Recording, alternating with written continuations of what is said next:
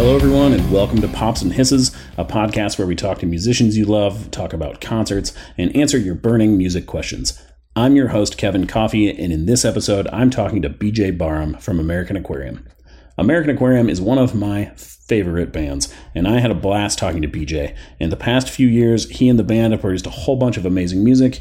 If you don't know them, they are a great country, rock, folk band, and his songwriting is just absolutely incredible. I highly recommend their entire discography. BJ and I get into that and where you might identify with what, depending on your age and vintage, so to speak, in the interview.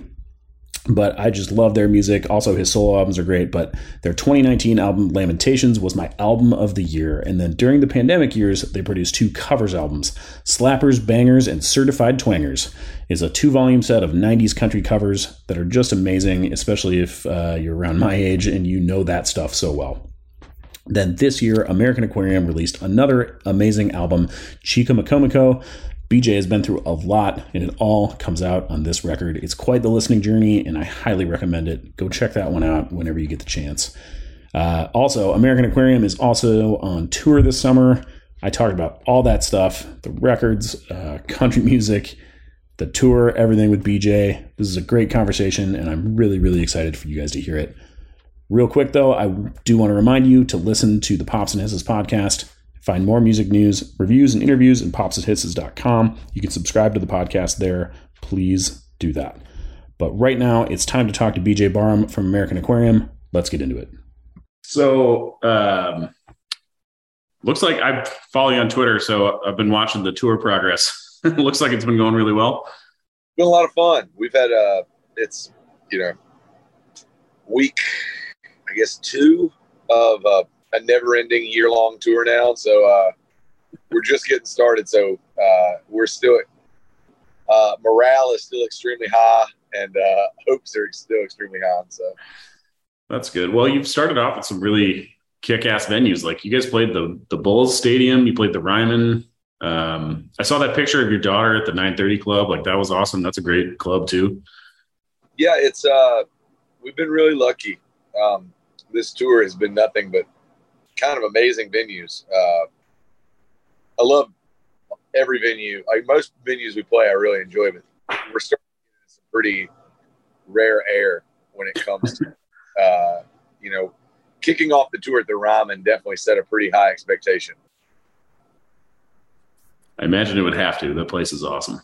Yeah. And then, you go somewhere like being able to play at the Ryman, like this tour, like I think what they vote every year is at the top 5 music venues. We're playing 3 of them on this tour. Like it's, we're fortunate, we're lucky. It's a place that we never really dreamed that we would get. And all of a sudden you look up after 16 years and you're there. It's a cool thing.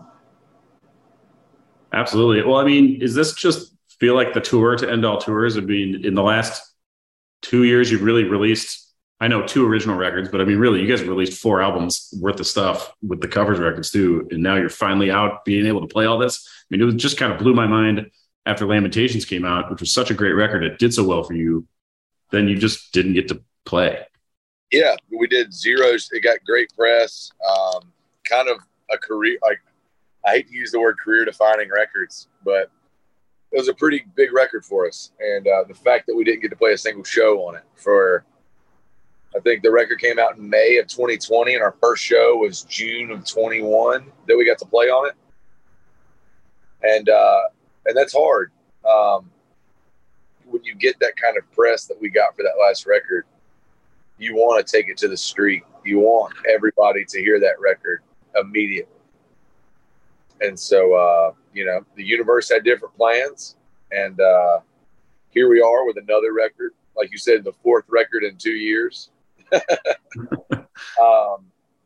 we're just – if this band can be defined by any one word, it's resiliency.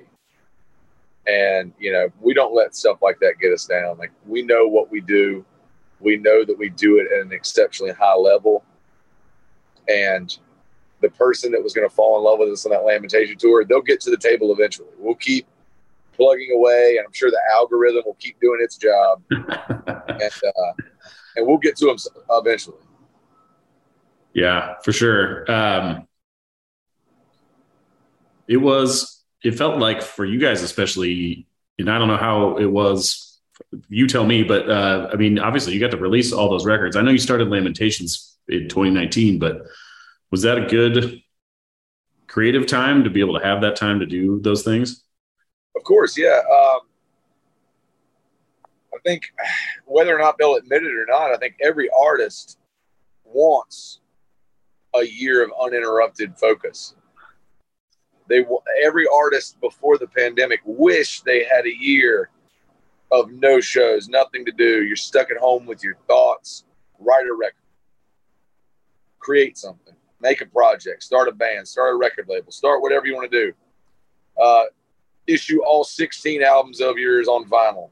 I decided to do all of those things during the pandemic. There was a lot of that is one thing I've never had the luxury of, and that's time. I've never had time where I wasn't touring. This band has built our entire reputation off touring. Like, our motto is, we'll outwork everybody. There's nobody that's going to outwork us. That's the one thing we can control, is our output. And our output, nobody's going to touch us on our output. So all of a sudden you pump the brakes on that and you realize that you have this, like, really there was no end in sight. I was naive enough to believe that it was going to be 2 weeks. I was naive. I'm like, man, we're all going to, pitch in. We're going to wear our masks. 2 weeks. Nobody's leaving the house. We're going to beat this thing, America. Woo! And that's not how it happened. And so after that, it became very, very clear that there was not a end date in sight. And so, a lot of bands complained about it. A lot of bands bitched about it. But a lot of bands started adapting. A lot of bands started doing live streams. A lot of bands started upping their merchandise game. A lot of bands were trying to find ways to make it in a pandemic world. And I think a lot of the bands that survived the pandemic are actually bands like us that kind of, I hate to even use the word, flourished in the pandemic. Were the ones that were willing to kind of go outside that box and do everything they could to connect with fans. Because that's what we all were really needing during the pandemic. We needed connection. We needed to feel like we weren't alone in our house trying to work something out. We needed to feel like we still had a community.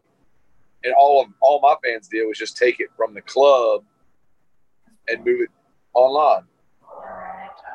Well, I feel like I watched a lot of like streams or you play a song on Twitter or whatever that you did, which was really cool. And I did a lot of that stuff because I'm used to going to shows all the time. And that was really great. But I also feel like you took that we're going to outwork everybody attitude and just did it at the stay at home level. Like you said, you re-released all those records. You guys put out a bunch of new records. So yeah, that was really cool. And I wondered though, there's that line on Little Things where you talk about how you used to be on the road with a family back home, and now you're what's the line? Father and a husband, or who knows his way around the microphone. Did that come from that? Yeah, that time. That's totally a pandemic song. That's a song about falling in love. Like, a lot of parents were like, "Holy shit, I've got to spend 24/7 with my kids now." Like, fuck, like I don't want to do this 24/7. For me, it was a very welcome. Like, me and my daughter have a really great relationship, and the hardest part about my job is leaving her. My wife is fortunate enough to be a stay-at-home mom, so Pearl's always got kind of untethered access. And so during the pandemic is when she kind of came online. The pandemic started in March of 2020. She was still 1 year old. She turned 2 in April. So from the time she was 2 up until like 4, she kind of had this untethered access to us. We were there 24/7. We were there for every move, every first step, every first I love you, first words, first sentences, first everything. And that is so special to me that I got to be home for all that. And so that's exactly what Little Things is about. Little Things pre-pandemic. I have been known to, I think one of the things that kind of encapsulates what people think about me is hard work. People think of me as a worker. Mm-hmm. And I wear that proudly. I wear that as a badge of honor on my chest. I write songs about it. It comes up in interviews, and I'm very open about the fact that, like, there's no secret to making it in the music business. It's just about outworking who's around you. I've had to outwork a lot of much more talented artists. There was a lot more artists in Raleigh and Durham and Chapel Hill that write better songs, were better singers, had better bands. The one thing they didn't have was the work ethic that I have. And that kind of conquered the talent and the craft and the band all came when it was supposed to. Like, we had to work for it. But ever since the beginning of my career, probably unjustifiably so, I was confident that I was going to make it in the music business. And I put my head down and I started moving my feet. And very rarely did I stop to look up. And so all of a sudden, fast forward 14 years, and you look up and you're like, holy shit, like, I'm way ahead of the talented kids and the better bands and the better writers and the better singers. Every band has different secrets of success. Some bands get discovered by the tastemakers. Some bands work the Spotify algorithm. The way that we became a successful band in this scene is just outworking. It's just getting out there and playing 250 plus shows every single year for 10 plus years.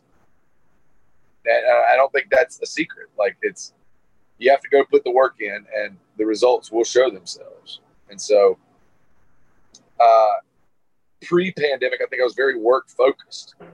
But then all of a sudden, you're stuck at home, falling in love with your new role, a role that you might have considered a secondary role, a role that might have always been even. But, if a really big show came up, I was usually choosing the show over staying at home with my family for another day. Yeah.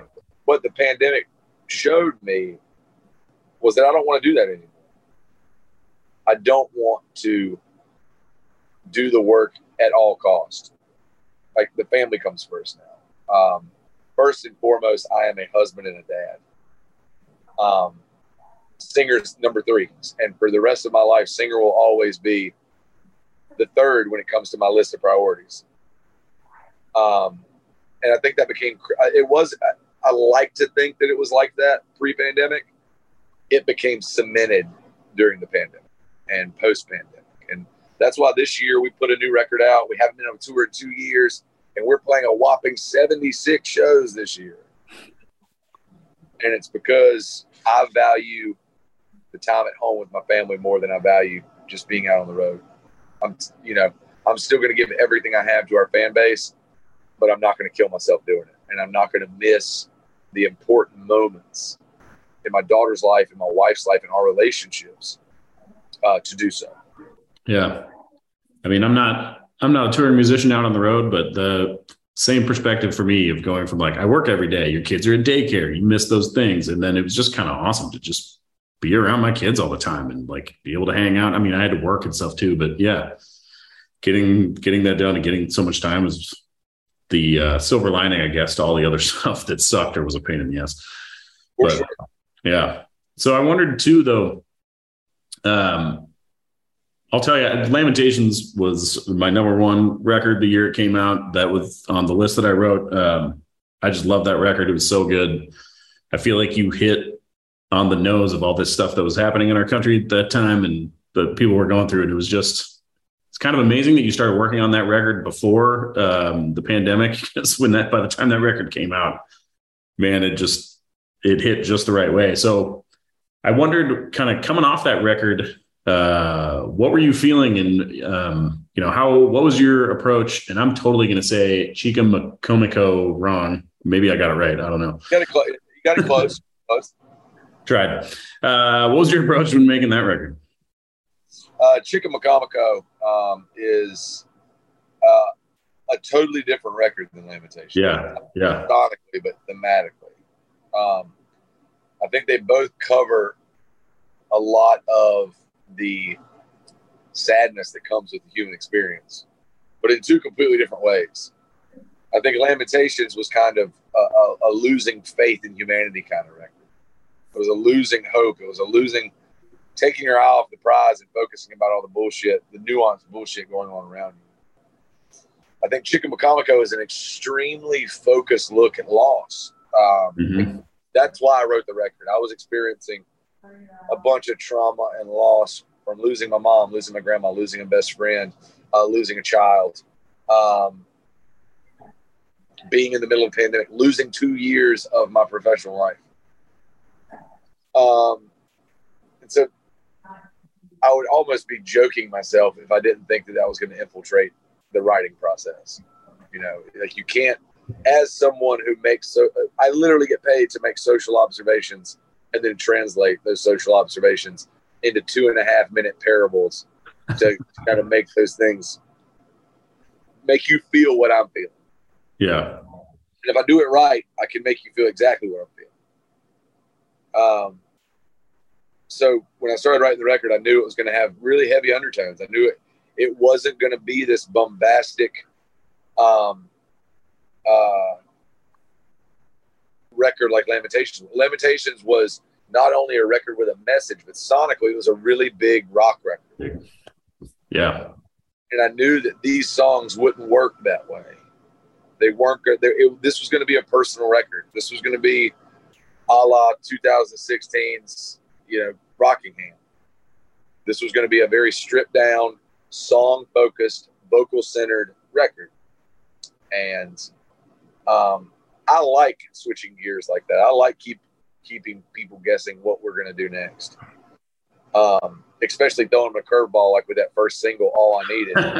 Yeah, dude, that got me because I love that single and it's a really fun song and I've listened to it a bunch. And then when I finally got to listen to the record, I put it on and I was just like, oh yeah, that's not the same as that one single was. Yeah, I think we lulled people into a false sense of security. We put the beach on the cover of the album and had this really fun single, and I think people were like, oh, BJ's turning a corner, he's happy.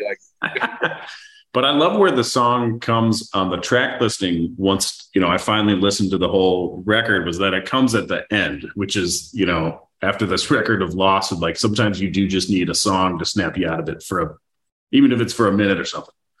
And that's on purpose. That was we put that at the very end of this record. It was very a purposeful move.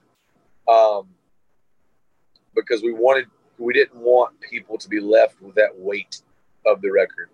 We wanted there to be this lift. We wanted there to be this hopefulness of, no matter what you're going through, whether it be loss or trauma, that there can be a song, and maybe it was one of these songs that pull you out of that spot. And it's almost like when right before you get off a really long flight, they give you like a hot towel. Yeah. like clean yourself up before you go into work. After listening to this record, it's like take a breather.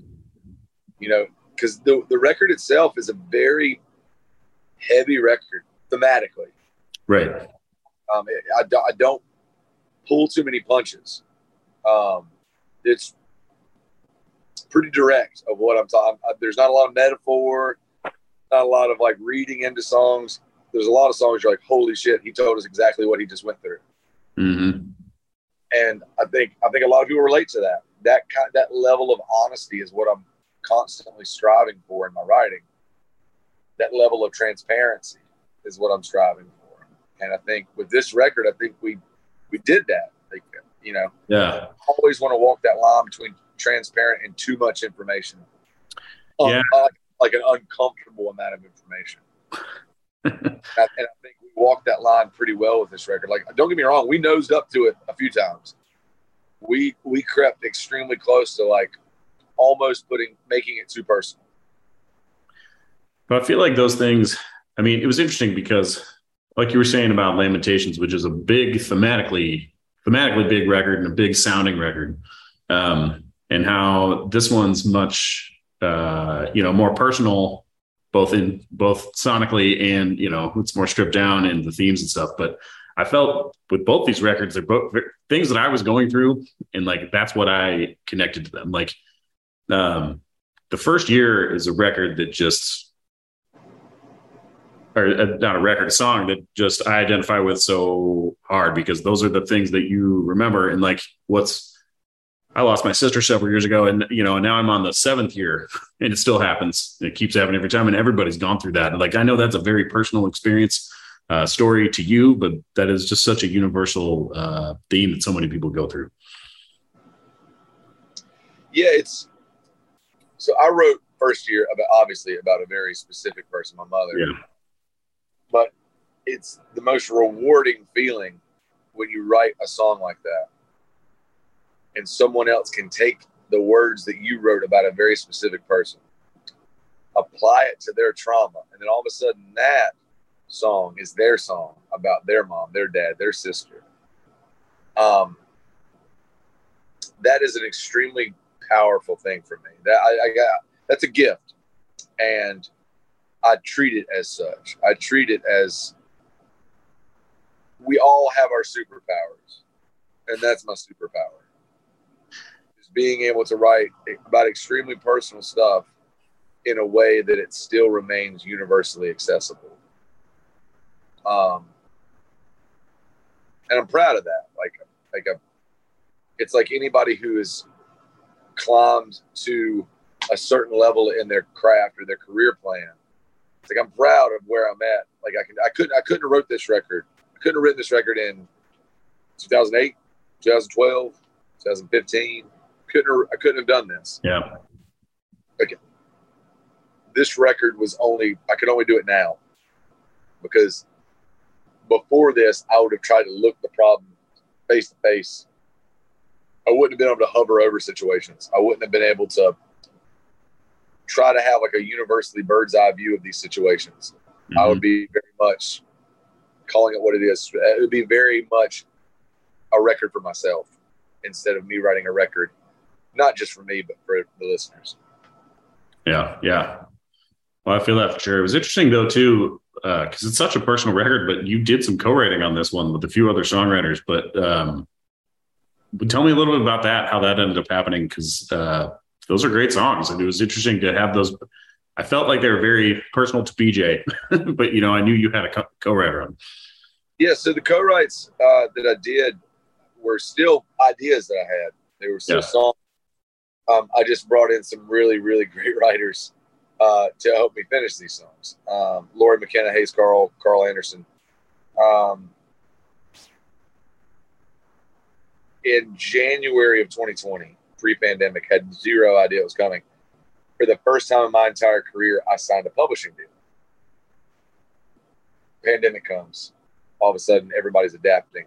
Me, I'm lucky because I have this publishing deal that I just signed that allows me to kind of co-write with anybody I want to write with. So all of a sudden, everybody is new to Zoom. Everybody has a studio in their house at this point. And so, it was going through and having these ideas and thinking about who could write this really great song with me. And I'm very lucky to have a bunch of friends that I was able to call and get on a Zoom with and write songs with. Like Lori, that song we wrote together, Just Close Enough. I had that line I'd been sitting on for a while and I just couldn't make it work. And Lori comes in within 20 minutes, we have a song. And then Hayes Carl, I was writing this song about my dad, talking to my mom after she passed. And it was walking that line of too personal, walking that line of a little bit too much information. And Hayes helped me kind of cut off some of the fat and make it more of a universally powerful song. Yeah, the results of those are really, really great.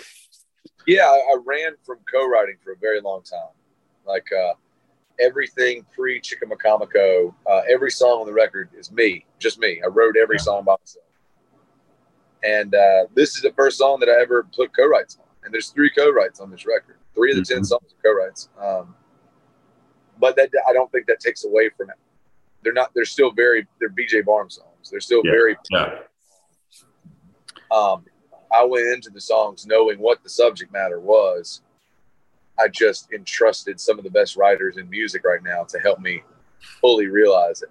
And I don't regret that at all. Yeah, they fit on the record. They sound like you wouldn't know. If you didn't read the liner notes of the press release, you might not know, Exactly. So one thing I want to talk to you, we got a few more minutes, but I want to talk about, it's interesting because you released these two like kind of serious records about loss and these other things, but you also released, slappers, bangers, and certified twangers, and I've just been enjoying the hell out of those both. And so you and I are almost exactly the same age. Your birthday's like 2 weeks after mine. We were both born like 2 weeks apart. So like this is exactly the country music I grew up listening to too. And so the first one came out and I was like, holy shit, it's volume 1. There's going to be volume 2. And so I've just listened to the crap out of those and just enjoyed the hell out of them. They are, those will always be defined as pandemic records for me. They will always be records that I listen to and I'm like, that's what we did with our time during the pandemic. There's a lot of people that sat back and bitched and moaned and complained about not touring and, we're trying to write records and running into problems recording records and all that good stuff. But for us, we I've been threatening the band with this for 10 years. And again, going back to what we talked about earlier, like the one thing I didn't have was just time, right. I had time to write a record. And the pandemic presented us with nothing but time. And so here we are with a record, here we are with an unlimited amount of time to make this record. So, about 6 months into the pandemic, I hadn't seen the boys, in half a year. We hadn't played music together. We were kind of just talking, texting. And I hit them with the idea, like, hey, guys, like, I really want to make this, like, 90s country record. I'm like, what do you mean? I'm like, just covering a bunch of our favorite 90s country songs. And so we made the first record in 3 days. It took us 3 days to make it. Oh, wow. Very quick. It's all live. It's just the band playing the songs in a room. They sound great. Y'all, the band is a different level band. Like, yeah. I love everyone that's ever been in this band. This band that I have now it's not even close about the capabilities of this band compared to previous bands. These guys are studs. But we made that record, and we always had the intent of making 2 records. We already had the song choices for a second record, but we wanted to put out the first one to see how to gauge public interest, I guess, to see if people thought we were insane, see if they liked it, see if they were like, well, fuck these guys, they're a cover band now. And so we put the first one out, and we totally underestimated how many people, much like yourself, were our age, grew up on this stuff, knew every single word to every single song, whether they remembered it or not. And it just went gangbusters. That first one came out. We only pressed 1,000 vinyl records. Oh, wow. And they sold out in 8 hours. Like, we totally underestimated the desire for that, or the love affair that everybody else had with 90s country. Yeah. So fast forward, and 3 months later, we go back to the studio and we cut volume 2. Another 3 days, hyper focused 3 days. We did everything in Asheville, North Carolina, up at Echo Mountain, which is the same studio we recorded Wolves in. And yeah, volume 2 did just as well. And it's kind of crazy, that, we just did 2 90s country records during the pandemic. And then our pandemic was kind of bookended with like these 2 really great original records, Lamentations and Chickamauga. Yeah. So like, I think the 90s country records will always, right now they hold that place, but I think they'll always hold that place of, we can't do anything else. Let's just get together and have some fun. They're fun records. When I listen to those records, I hear a band having a great time. Yeah. Well, and it's been a good couple of years to be a American Aquarium fan. Yeah. Also, like they were great for those of us at home listening, because it was this great break from serious stuff to be listening. And I remember I'm listening to him out on my deck, and my wife is like, "Are you listening to Brooks and Dunn?" And I'm like, "No, kind of." And it's also been, what's been fun too, is as a fan of you guys, but it's a sleeper like introduction to American Aquarium. I sent it to a buddy of mine who was like, "Hey, you same deal. He's like our age, and you love all this stuff. Check it out." He loves Joe Diffie, so I sent him that one, and he was like, "Oh, this is fantastic." And now he's getting into the rest of your guys' records. Yeah, it's funny. We have people come up to us at the merch table every night, and they're like, "I didn't know your band until I heard the Slappers and Bangers records." And it was like a fish hook. Like it was, they fell in love with the covers, and they're like, "Holy shit, this band has 14 other records." Yeah. And then they start digging back. And that's one thing I'll put our catalog up against most, is because these records are chronological snapshots of my life. And so no matter where somebody falls, like I've got a record for the 21-year-old kid that just went through the worst breakup of his life. Yeah. I've got a record for the 25-year-old kid who's struggling with addiction. I've got the record for the 30-year-old kid who's questioning if he made the right life decisions. I've got the record for the Southerner who doesn't feel like he belongs in the South anymore, but refuses to leave because it's worth fixing the South because of all the good things that are here. Right. I've got the records about loss. I've got the records about love. I've got the records. I feel like in 16 years, I've built a catalog that so far celebrates everything I've went through as far as the human experience goes. And I think that the rewarding part of that is it's also something that like other people can apply to their life wherever they are. So yep. we keep seeing it. There's 18, 19-year-old kids show up at shows, never heard of us. Found like Burn, Flicker, Die. And they're like, "Man, we love this record." And I'm like, "Man, buckle up." Of course you do. Yeah. Yeah, you know that, because that's the Ricky Bobby record. That's the Go Fast record. That's the, like living on the fucking edge, drugs, alcohol, girls. Like that was the record of being on the road in your 20s and living it to the fullest. And then slowly starting to realize maybe that was a bad decision. Yeah. Oh, that's great. Well, man, I've appreciated so much talking to you right now. You guys are coming to Omaha, where I am, at the end of the summer, like around September, and I'm really excited to see you guys back here. It's been a while. I'll see you at the waiting room. Yeah, man, that's a great place for you. If you guys have put on some kick-ass shows there. Man, it's I love that, and I love the little ramen bar across the street. Yeah. Yep. we eat the ramen every time we're there, so it's so good. Yeah. Thanks for listening to my talk with BJ Barham from American Aquarium. American Aquarium is on tour this summer, and they have North American dates scheduled through December. You can catch all those at americanaquarium.com. If you're in Omaha like me, catch them at the Waiting Room Lounge on September 20th. Tickets are on sale at 1%productions.com. I will be at that show. Say hi if you see me. I'm your host, Kevin Coffey, and you can follow me on Twitter and Instagram as @OmahaMusicGuy, or on TikTok at @TheKevinCoffey. Keep an eye on those pages for upcoming episodes. Say hi, ask me a question about the podcast, and we might even feature you in a future episode. Thank you once again to Hurrdat Media for producing the show. I love you guys. You can find lots more of our podcasts at hurrdatmedia.com/network. That's HURRDAT media.com. Thanks for listening. See you next time. A Hurrdat Media Production.